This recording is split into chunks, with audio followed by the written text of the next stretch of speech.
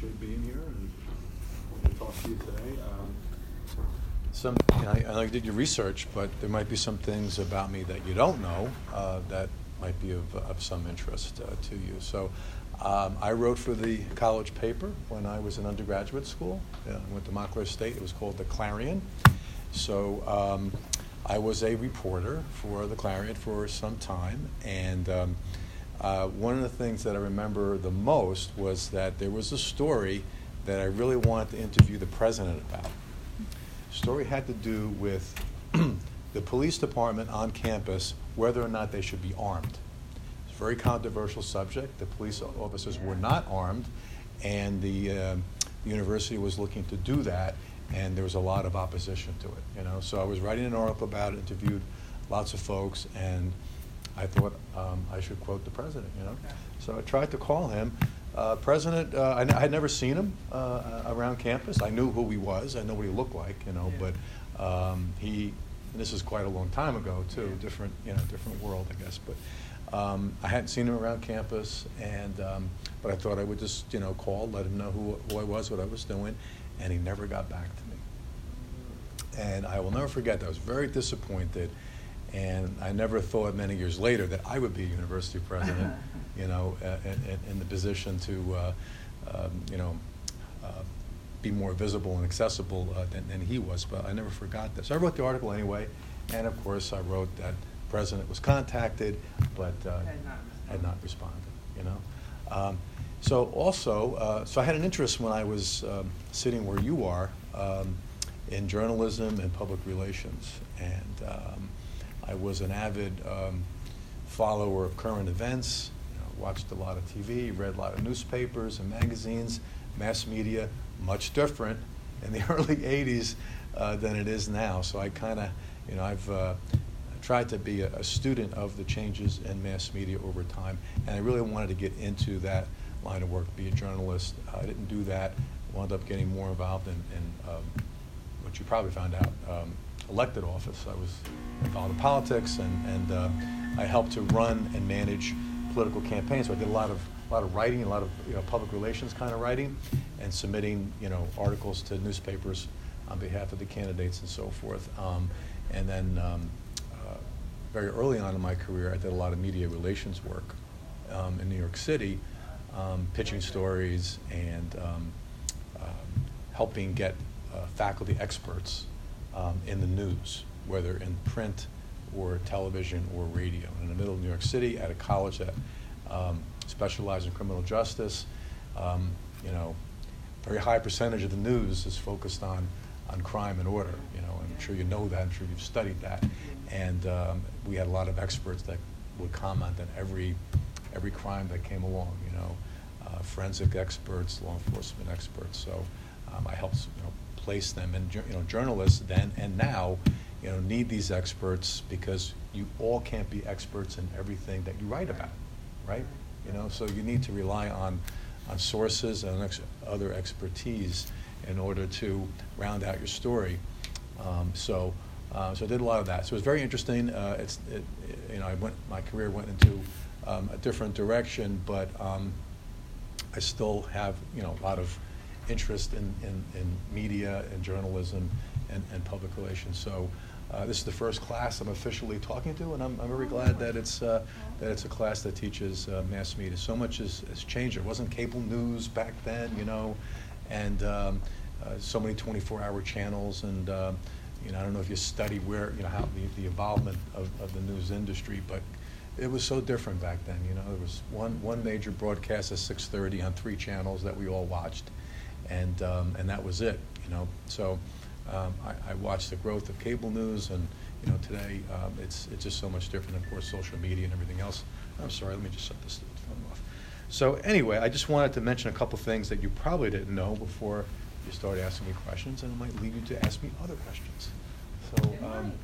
So anyway, fire away. Yeah. Now that, introduce yourself? Yeah, my name is Kylie Shrinsky. Hi. I'm actually a journalism major. So. Okay. Since you talked about how when you were a student you wanted to know your president's stance on whether or not they were armed or not, the campus police, has that changed since you actually became president of a school, or is your stance still the same on that? About them being armed? Good question. I think it really depends on the circumstances of the particular institution, you know, and the relationship of the institution with the local police, the level of threat, you know, in the area, the laws of the state, you know, and so forth. So I think it's an individual thing.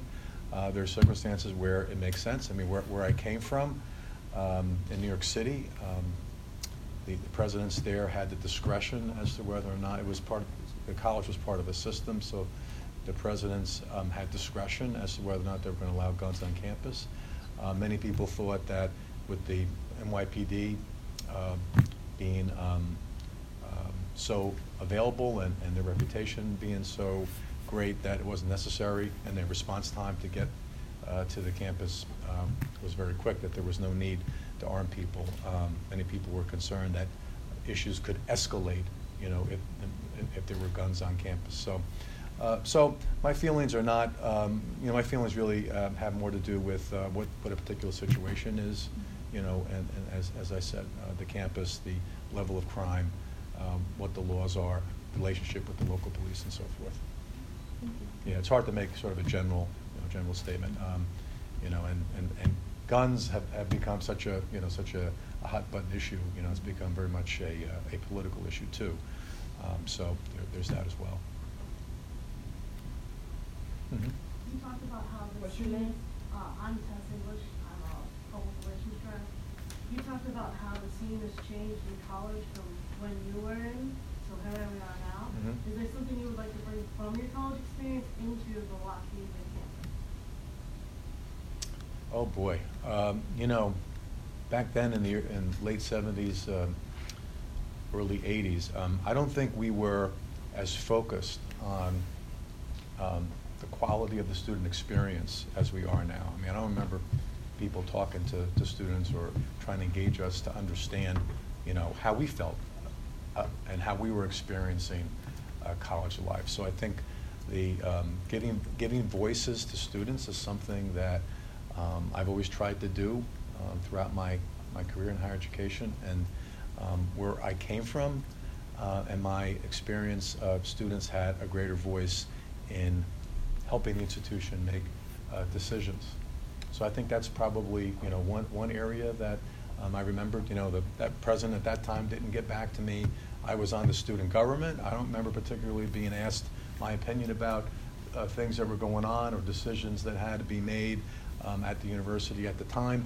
I suspect they're doing it much differently now than we did it back then, just like we are in every university and college, or should be doing across the board. So I think giving students a voice at the table, you know, listening to their concerns, getting their input.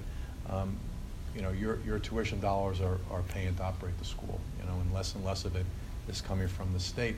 Pennsylvania happens to be at the bottom of support for public higher education, so that is quite unfortunate. So even more so, I think that indicates that you should have a greater voice regarding how decisions are made. So that would be that's my major takeaway from that. So let me follow up on that. On the Haven article, you said something to the effect of you believe in making our mission a program more accessible to students and providing them a high-value, high-quality education. What's a high-value, high-quality education in your mind? Well, your success is our mission, right? So success comes in lots of forms, right? To prepare you not only for your first job, but to prepare you for a lifetime of success, and to help you appreciate the value of learning throughout the rest of your life. High quality has to do with lots of things. Having quality professors who care about you, who are available to you, having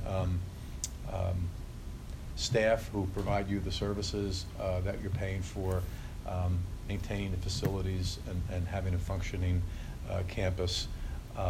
As I said before, helping you to have a role in the direction of the campus.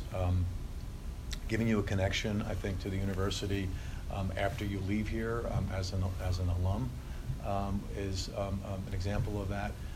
Helping you make the right decisions while you're a student, giving you good advisement, helping you when you're struggling, providing the services you need to be successful, helping to create, or helping to have you become a good citizen and understanding the impact of community service. One of the things I think we do very well here is giving you experience outside the classroom where you can take what you're learning and apply it to real life to help people. I think one of the things we do very well here is to help you help others. So I believe very strongly that helps create a better experience for you and gives you better value, because you'll be more prepared to serve the community and to be a more attractive candidate for a job or to help serve the common good. Employers say all the time that candidates for jobs are lacking certain skills. I mean, they have a degree in a particular discipline, but they lack oral and written communication skills, or they lack leadership skills, or they're not reliable, and don't know how to work as a team, don't know how to fail. I think one of the biggest problems today is that, and I have young daughters, so I've been through this, myself as a father, is that people are afraid to fail. We all want to win the first time out. We want to be successful. We want to try and do something and be successful the first time. It's okay to fail. So I think one of the important lessons that we can help our students with is to accept failure and to learn from it, to reflect back on what might not have gone the way you wanted it to ask questions, not just when you're interviewing people, but to ask questions about how you can be more successful the next time, and to turn to people you trust, whether it's a faculty member or a trusted advisor or even a friend, and ask the hard questions. What did I miss here? What did I not get? How can I do this again and be successful? Helping you understand that, I think, brings value. So it's not just getting that first job or getting a good job. It's really helping you to be a good citizen and giving you life skills that will last you over your lifetime.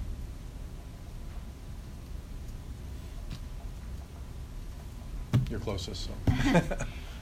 This is a little more personal. New York City in general is a different pace than Lock Haven. So what has been the biggest adjustment for you so far? I worked in New York for almost 25 years, but I lived in suburban North Jersey, so it was a smaller community. The town I grew up in had about 13,000 people. Lock Haven has about 10,000. But it is a difference between suburban and rural. I chose to live in New Jersey and to commute every day to New York. I did that for 24 years, which when I look back at it, I don't know how I did that, because the commute was a struggle. Even though it was close, it was very congested, and there were so many cars. Sometimes it took 2 hours to get to work. I miss, there's some things about New York that I miss. I miss the energy. I miss the diversity. I worked in very diverse institutions. The student body looked like the city of New York, and people with different ethnic backgrounds, different cultures, different languages, I think added a lot of vitality, to the work that I think I miss.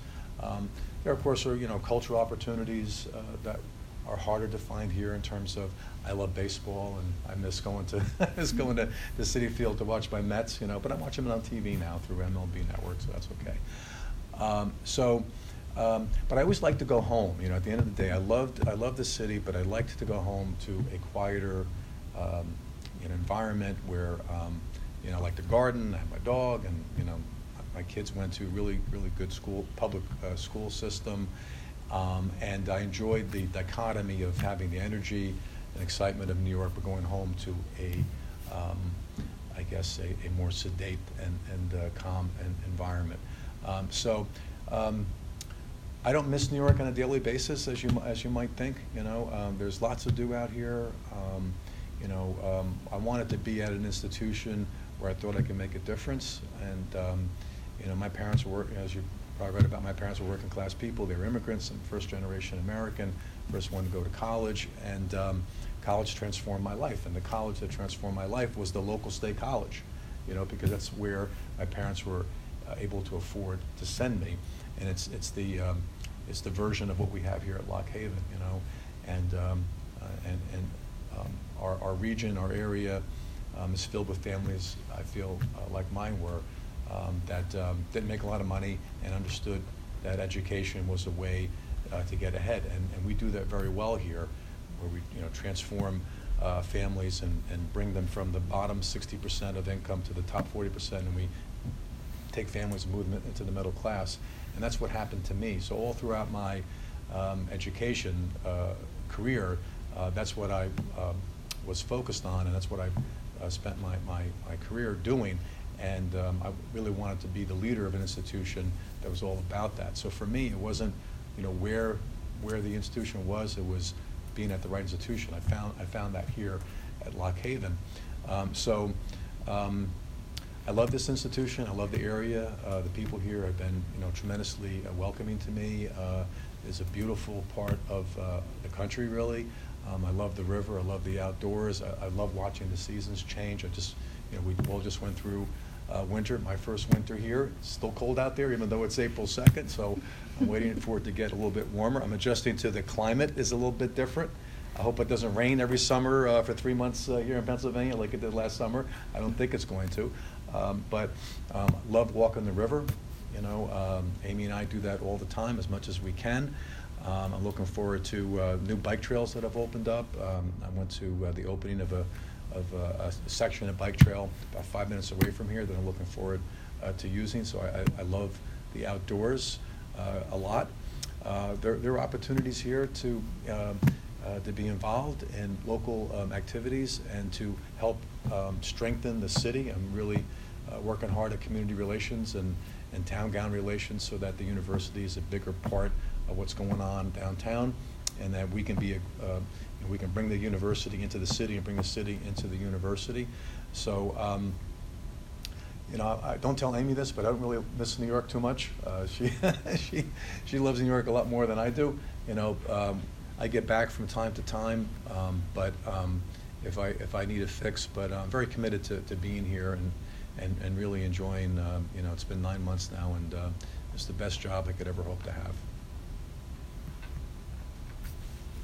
My name is Tess Gallagher. I'm in the PR track. I heard about your new bike system that year, the idea that you have, and I'm a commuter and I drive a car here every day, and I want to know how you plan to have cars and bikes coexist safely on campus. Well, we haven't adopted the bike share program yet. There is a cost to it, so we're looking at it. I visited Westchester University because they have one. I think they're the only university system that has it. And there's a initial charge to have the system at the university. It's quite costly, so we have to figure out who's going to pay for that, because I don't think it's going to work if the cost is borne by the students. From what I know from talking to a few students and talking to student affairs people here, you're going to want it, like everyone, right, would want it to be a free system, right? So, but somebody has to pay because the company has to make money, right? So the idea would be, hopefully, if we can do it, is to have a pilot where maybe we have 10 or 12 bikes and have a station here at the main campus, at the Circle, maybe. Have something at East Campus and have one. Thank you. And have one downtown, because it's another way to bring students into the downtown. So I'm an avid bike rider. I rode my bike to work a few times before it started raining every day. And I'm actually looking to have the police department do bike patrols, more bike patrols as opposed to car patrols. So we just hired 3 new officers, and you should be seeing them on bikes when the weather gets a little bit better. We're relaxing the skateboard policy, so it's going to add to your the dilemma that maybe you foresee here, where we're going to permit skateboard use on sidewalks for transportation purposes. I don't know if that's been announced yet, but we've decided to do that. So there's some faculty that have said that there was a parking committee of some kind where people used to meet and talk about parking issues. They've asked me to resurrect that. So I thought about that, and I thought about all the other related transportation issues, some of the ones that you are raising. It might make sense to have a transportation committee so that we have, and students will be on it, so that we can take a look at all these issues from the standpoint of transportation, not just parking cars. So that would mean looking at, bikes on campus, skateboards, parking, any other trolley service. We now have the RVT bus company helping us with transporting and shuttling people around, and they've also agreed to provide free event service to take students to different places for events. Like, let's say maybe to a baseball game or a soccer game across the river, to the complex across the river, to encourage more fans to come out. And I've heard a lot of students say there isn't enough to do. Is that true? I don't know. If you live on campus, is there enough to do? Nights, weekends? Students are telling me there could be more to do around here. Is that true? I'm Nicholas Horn. I'm a sophomore. I think personally, in a lot of ways, I would say yes, it is true, especially on the weekends. As someone who's now lived on campus for 2 years, personally, it feels like a dead campus, especially on Saturdays, especially on Sundays. Like, it feels like there's a lack of things to do, which I'm thrilled by the River Valley Transit idea. I think that's just an awesome opportunity to at least get students moving, get them around campus, even if it's just to a baseball game or two. Right. So picture on a Saturday afternoon, 1 o'clock baseball game, bus picks you up over here, takes you to the game, takes you back. Right. So we're looking at that. But so I think we'd like, want to try to look at transportation issues a little more holistically. I'm hoping we're going to actually put a bid out for the bike share program. So I should say that, right? So that means we're going to put a solicitation out to companies who provide the service, and there are a lot of them now, and they can submit proposals back and propose, what it would cost to do it, and we can look at them. We're not obligated, in any way. And I'm talking to the city about whether or not they would, contribute to a bike share program, because it's in their interest to get more students to come down to Main Street. My name is Sean Dwayne. I'm an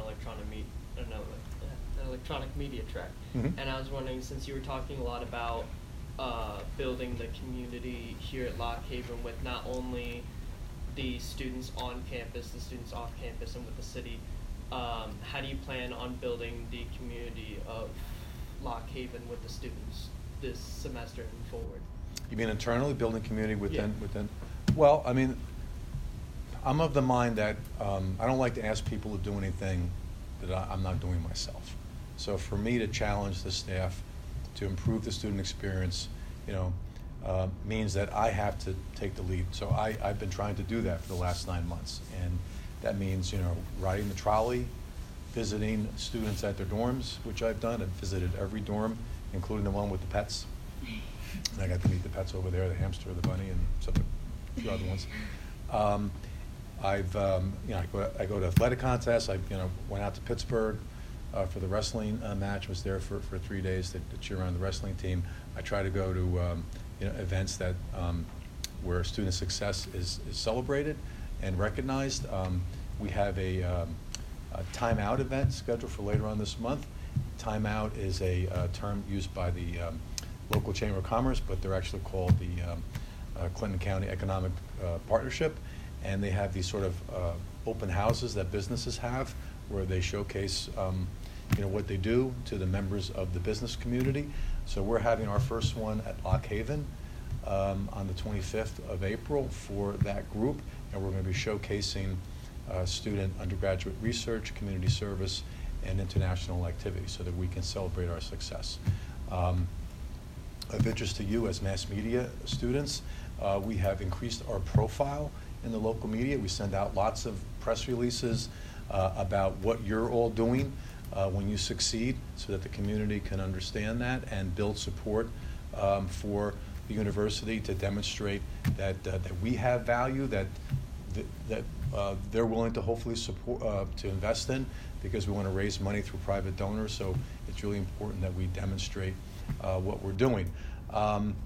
Giving students a voice, as I said earlier, is another way, I think, to build community. I mean, you're going to be more invested in something that you feel you have a voice in commenting and shaping, you know. So I think giving students a voice is a big part of community. Recognizing the work of our staff is another way that we're trying to build community. And we've undertaken a recognition program. So we have 2 ceremonies each year where staff are nominated for awards by their divisions, and we recognize them, and we have professional development workshops to invest in their professional development and their personal development. You know, I think the most important asset we have at any organization, and certainly universities, are the people who work here.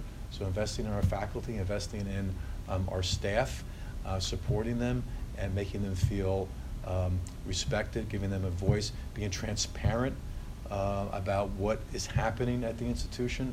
You know, I started a new newsletter called From the President's Desk. Not a very creative name, but it's all we could come up with. And we send that out once a month in order to let people know what's happening, you know. And a podcast, right? And a podcast as well. So we do a monthly podcast called Haven Horizon, and we invite people on to talk about what's happening at the university. We just had Bob Raleigh, who is the editor, publisher of the Lock Haven Express and the Williamsport Gazette, but he's also the president of Downtown Lock Haven, which is a group that supports the economic vitality of the city and community relations, and we were talking about town-gown relations. So we're soon going to have banners on Main Street, as a matter of fact, that say Lock Haven University. You know, we're supposed to be a college town, yet you go up and down Main Street, you don't see much visibility for Lock Haven. So that's going to change. We just created a new Office of Advancement, and there's a new vice president. His name is Joe Fiocchetta, and we have put all of the related offices that have to do with advancing the university, communicating who we are, promoting ourselves, marketing the institution, you know, to secure more enrollment, alumni, community relations, communications, fundraising, all under one umbrella, under the umbrella of advancement. So we're going to focus on internal communication as well as external communication. I think being accessible, being visible is a big part of that, and having the members of the community involved in the decisions that affect them, and building pride and optimism and enthusiasm for our future.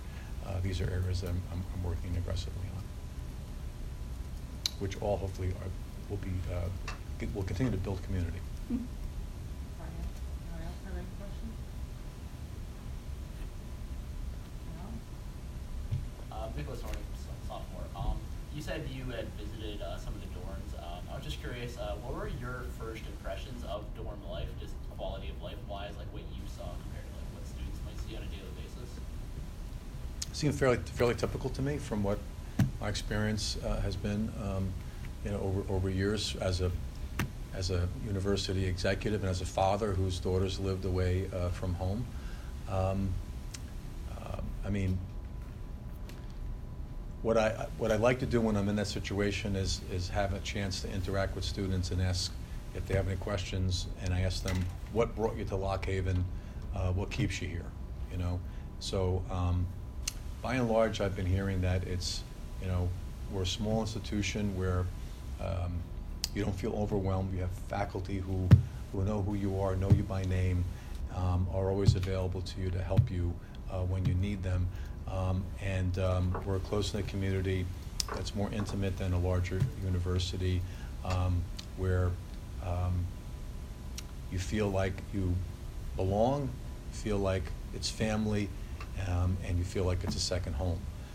At the same time, we offer a wide variety of programs and activities and clubs, and we have a great location.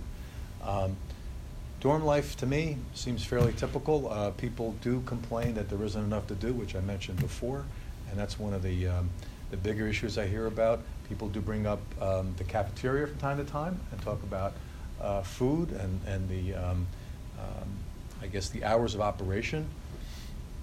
excuse me, of the cafeterias. I've heard that a lot, and a little bit about the quality of the food. So I've been talking to Aramark about that.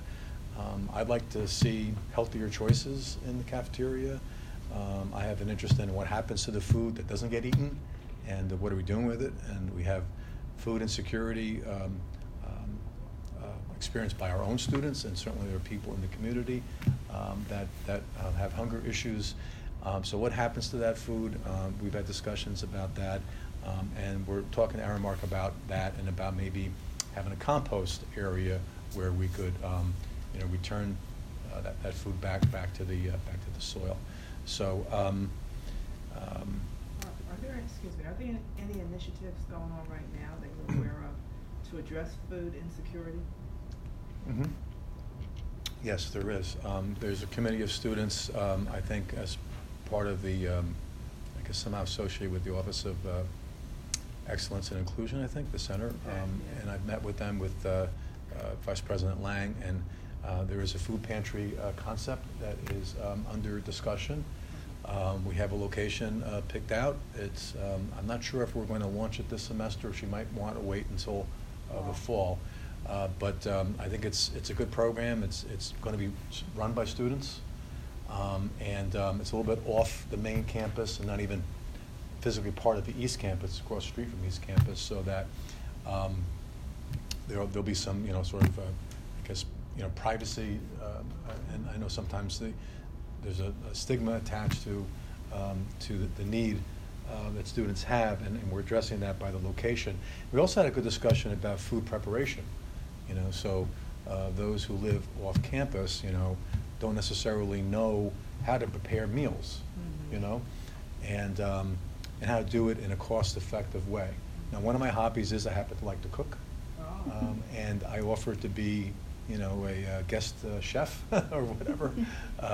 So, we could do that on a regular basis and bring, a guest chef, if you will, in with their favorite dish, and talk about, how do you make a tray of eggplant or something? That could probably last you for a week for, probably $5. And not everyone knows how to do that. Actually, it costs more expensive. It's more expensive, in my opinion, to eat badly than to eat well. But if people don't know, I don't know about that. Oh, I tell you what. I don't know about I'll tell that. you what. I challenge you on that. Oh, well, you might lose on that, because Yeah, you could go to the challenge Amish. you on that. You can go to the Amish market, Yeah. right, and buy 2 huge eggplants for $1. Okay. You could go to Weiss and buy a package of mozzarella cheese for $4 or $5, right? And you could eat for a week and a half for under $10. Yeah. Well, who's going to eat eggplant every day? Well, that's preparation, right? If you prepare it and you store it in containers and freeze it, and you make a couple of dishes like that, you just pick and choose what you want to eat, so. I mean, what I'm saying is, I think it's cheaper to make a tray of one thing, whatever it happens to be. Yeah. You can make chicken, you can make, some kind of vegetable dish, some kind of casserole, macaroni and cheese, whatever. It's going to be cheaper to make that one tray that you could, you could feed yourself and a bunch of others if you all, collaborate and have a little collaborative, regarding, preparing food. Than to go to Wendy's and buy a meal there, which probably costs you $10 for one meal. So fresh produce, especially around here. I mean, I thought that back home where I came from in New Jersey, but around here, fresh produce, is really ridiculously cheap. Here's one I'll throw in for you. I thought about this relative to food insecurity, and I thought it might be good, maybe during the summer months, I don't know how it would play out, to have the local farmers set up a food market once a week. That would bring them on campus and give them more understanding about what campus is at. That would give the students that are here food that is good food, as you suggest. But anyway, I digress. They have that in State College, don't they? They have a farmer's market on downtown, Fridays. downtown, but it's not on campus, but yeah. Yeah. Right. Yeah, that's a good idea. It's something I actually thought about. And they told me that there used to be some kind of food co-op of some kind on Main Street, but it was discontinued due to lack of interest some years ago. But I had the same thought. What about doing it on campus? Yeah. You know, I don't know. I actually, what I would like to do is I would like, and I just ran out of time to do it for this spring. I don't think there'll be time at this point, but I would like to actually see us grow our own produce on campus and get students involved in doing that. You know, and there certainly is a lot of property around here we could find, you know, to do that. And then, you know, we could create our own co-op based upon what we grow here. Good. Anybody else have a question? Jay, you got a question? Yeah, my name is Noah Tyler. Hi. My track is electronic media, and I was wondering, what do you love most about being a freshman at Lockheed? What I love most is being in a position to do for others what was done for me in terms of the value of public higher education. You know, to be at a place where, you know, our tuition is less than a lot of other places. You know, we need to work on making sure that it stays that way, and being able to provide opportunities for not just young people, but for everyone to have access to education, which transforms lives. I mean, I would not be the university president if it were not for affordable local public higher education. So, you know, being able to do that and work with others to focus on that is work that is rewarding and satisfying, and, you know, being able to help students pursue and achieve their career and personal objectives. To me, there's nothing more rewarding in life. Anybody else? My name is Makai Johnson. Speak up, Makai. My name is Makai Johnson. I'm a journalism tracking. Hi. And how did you first find out about Lockheed? Oh, that's a good story. You haven't found that one yet? Oh, all right, that's a really good story. So my parents were born in Italy, right? I said that I'm a first-generation American. My dad came here during the Depression in 1922 on a boat, 2-week voyage from Naples to New York, Ellis Island. Returned back to Ellis Island with him many years later, and he recounted that experience like it happened, you know, the other day, and it was really moving for me. My mother immigrated here after they were married. She came here much later. Still have lots of relatives in Italy on my mother's side. So in the early 90s, my mother gets a call from her brother, who lived in Cassino, outside of Cassino, Italy, which is midway between, if you know your geography, between Naples and Rome, the site of a very major battle during World War II. It just so happened at the time, Lock Haven had a exchange program with the University of Cassino. All right? So my uncle, who lived in that area, calls my mother and says that my cousin, his son, had a girlfriend who was studying to be an English teacher at the time at the University of Cassino, and that she was enrolled in an exchange program to learn English and to understand how to be a teacher from the American point of view at Lock Haven University. So he calls my mother and says, can Robert pick her up during the winter break? And can she stay with you during the winter break? Can he then take her back for the spring? I was volunteered to do that. This is before the internet, before GPS, before any of this stuff, right? We had, believe it or not, we had paper maps rather, that we had to look at, you know, and somehow figure out how to get to places. Idea. Right? Can you imagine that, right? So I had to find this place called Lock Haven University, which I had never heard of. And I was just, I think, starting to work in higher ed myself, coincidentally. So so I found it, and she was staying at High Hall, okay? And I remember parking the car, walking up all those stairs to help her with her bags, and took her back to New Jersey. She stayed with my folks during winter break through the holidays, and then I took her back here. And remember driving back on Water Street trying to find Route 80. I was having trouble finding it, and I was passing all these very nice homes on Water Street, and I said to myself, wow, there's some really beautiful homes here on Water Street. And now I'm the president of Lock Haven living in one of those homes. So that is how I learned about Lock Haven. So then many, many, many years later, I was interested in becoming a university or college president. I had been working in the CUNY system in New York for a very long time, most of those years as a vice president, executive vice president. And I thought that I had more to give, you know, and I thought that I could take what I learned as a higher education executive, and I could be a good president, and I was looking for the right place to do that. And then, lo and behold, Lock Haven University seeks a new president. Wow, I remember Lock Haven University. And I frankly had not thought about Lock Haven for a very long time, you know, and began to look into the kind of institution this is, you know. And there was just something that clicked for me in terms of, you know, I remember where the location was, obviously, but the value of the institution, you know, the kind of work that we do here, the kind of students that come here, and the importance of a university to them and to the local community. And I read about the kind of president that they were looking for, and I said to myself, this really seems like the right fit, you know. And luckily, almost a year ago, I think, let's see, what's today, the 2nd? About a year ago, my appointment was announced, and I came out on the 11th for a media event of all things, right, where I was introduced to the community about a year ago. So that's the Lock Haven story. Hi, my name is Jamie Rodriguez. I'm an electric media tech.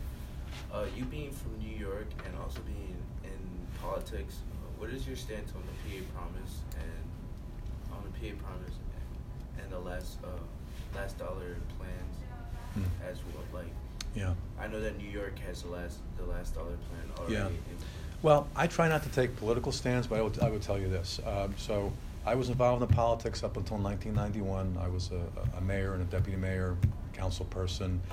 Since that time, I have not voted in a political primary of any kind. I've been a registered independent, so I don't belong to either party. I support the philosophy behind programs that you described, but I'm not, you know, taking sides on legislation. I don't think that's the role of the president to do.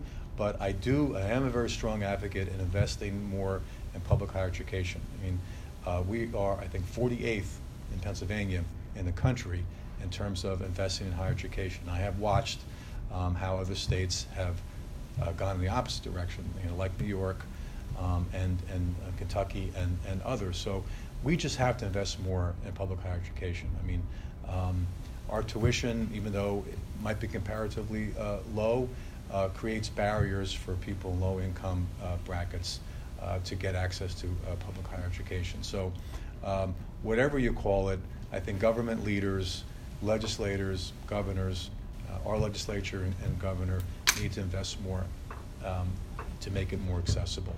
So I won't be taking positions on particular forms of legislation, but I am emphatic about investing more in public higher education.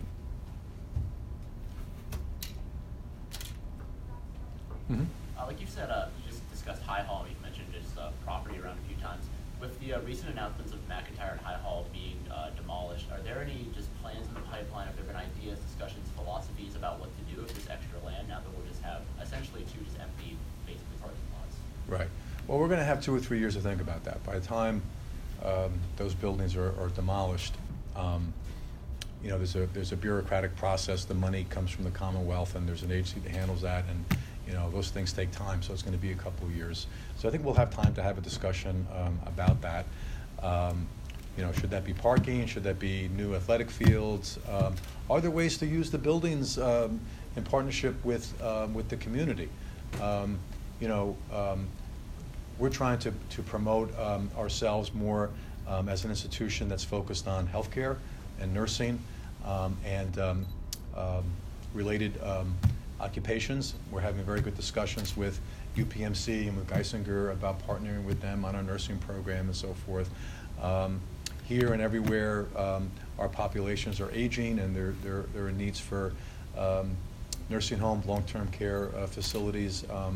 I've mentioned to the healthcare providers in the area that we have a couple of buildings that we're looking to decommission, and if they have any interest in utilizing them. So maybe partnering with another institution is a possibility. I'm sure there'll be no shortage of ideas as to what to do up there. Anything beyond just demolishing the buildings is going to take capital, going to take resources to do. So that could become part of our potential new capital campaign that we're hoping to launch in connection with the anniversary of Lock Haven. Next year we're going to be 150 years old, and we're going to have a big year-long celebration about that, and we're going to be launching a fundraising campaign that is linked to our anniversary and our long history here in the area, and that could conceivably be part of the campaign, raising money to do something there. So it remains to be seen. We have to have a lot of discussion about it. Ideas are welcomed on that. Hi, my name is Christina. I'm with I was just wondering, with the buildings going down, what do you have any plans on like any furniture in there, like donating and selling it? Yeah, go ahead. There's like a ton of it. Yeah. Yeah. I have not personally thought about that, so that's something we'd have to discuss with staff, and how old that furniture is and whether or not it can be used, repurposed within the university, is where I would look first. I don't know what kind of condition it's in, so. Neither, but that's usually what happens. There's a storage somewhere. I think it's over in East Campus, and when something gets demolished or used or whatever, they gather it all up, they take it down there, and then anybody else on campus, another office that has a need, can go get whatever it is that works for them. So we did that with the radio station.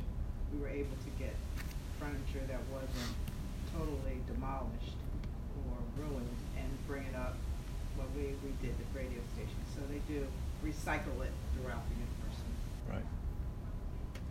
We just won't throw it out, that's for sure. I can assure you of that. Mm-hmm. I want to ask like a more laid back type of question. What was your favorite college memory that you could think of? My favorite college memory.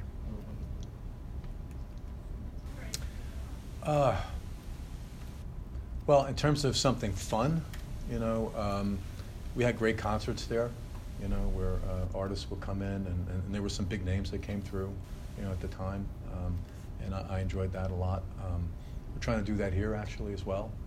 We had unfortunately it was a spring break getaway day on the 8th, and we had the Uptown Collective at the Price Auditorium, and we had almost 600 people come.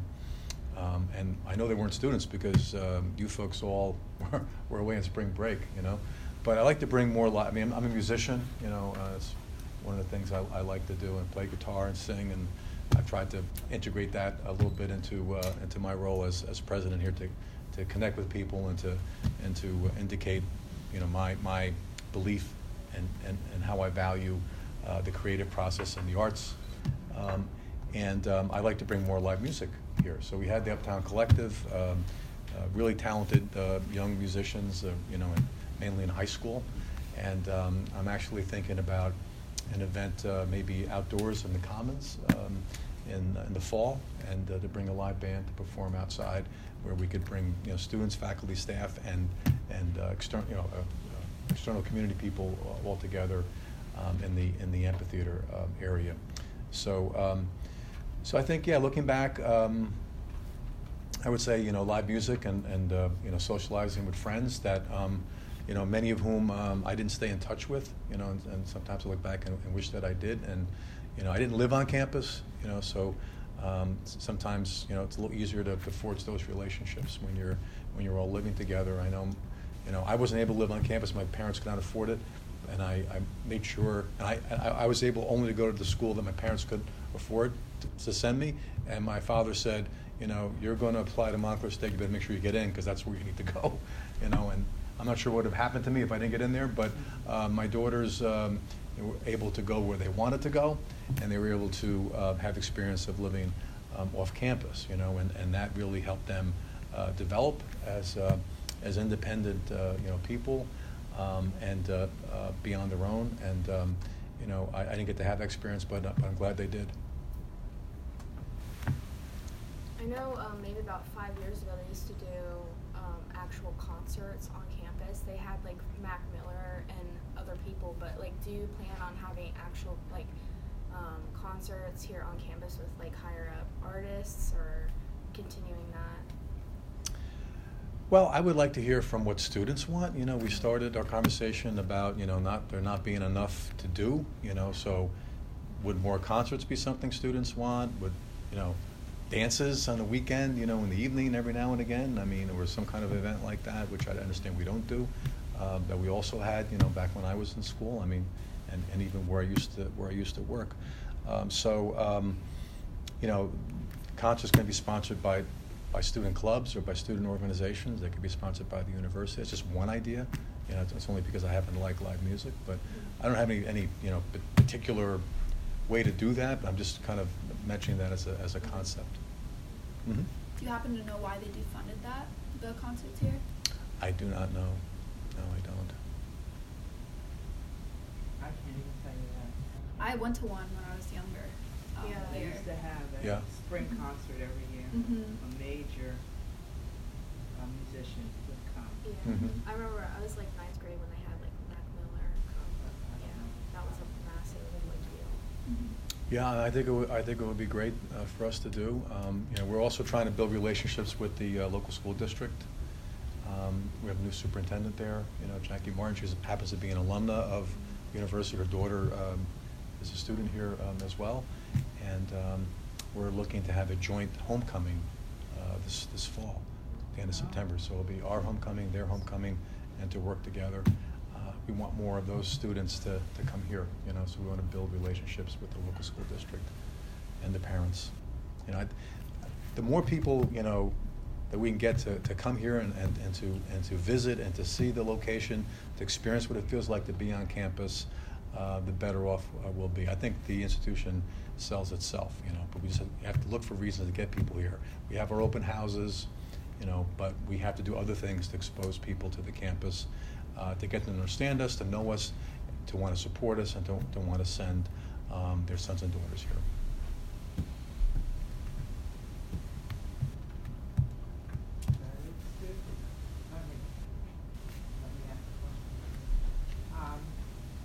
Tell me something that you've learned about Lock Haven that you didn't expect.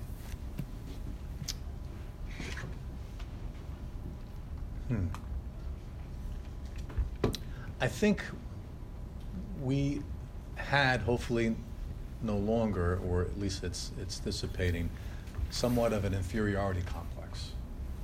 We didn't market ourselves assertively. It's very competitive out there. There are a lot of universities, colleges in Pennsylvania, and there are fewer students coming out of the local high schools, that are in a position to go to college. So it's very competitive, and we have programs here that are not as widely known as they should be, and we're in the shadow sometimes of other institutions, and I want to see us be more assertive in the marketplace, and I thought we were just a little too laid back, So maybe that's the New York in me. I don't know, but I just think we're in a competitive environment here in North Central Pennsylvania, and we just have to be more assertive and raising our profile and competing for students. The private institutions have huge endowments where they can take their $50,000 tuition and say, hey, we'll give you a scholarship and you can come here for $25,000. So they're putting that price point right at the level of what the PASHE schools are charging, and they're taking students away. So we have to talk about the value of Lock Haven, why we're different. That big campus experience is not for everyone. And I had 2 daughters. One went to a big school. One would have no part of that. She wanted to go to a smaller school. Same family, raised the same way, same values, just different personalities. They both were successful because they went to the school that was the one that was right for them. And there are lots of students out there that need the small campus, home-like environment that we have here, and we have to push that out. You know, we have not been advertising very well, so we have billboards out now. We have a television commercial which just started running. We're on the radio. We're in the paper all the time, right? So, you know, I was surprised with how somewhat isolated we were from the community, the external community in the city. So we've been working on that, and that's not the case anymore.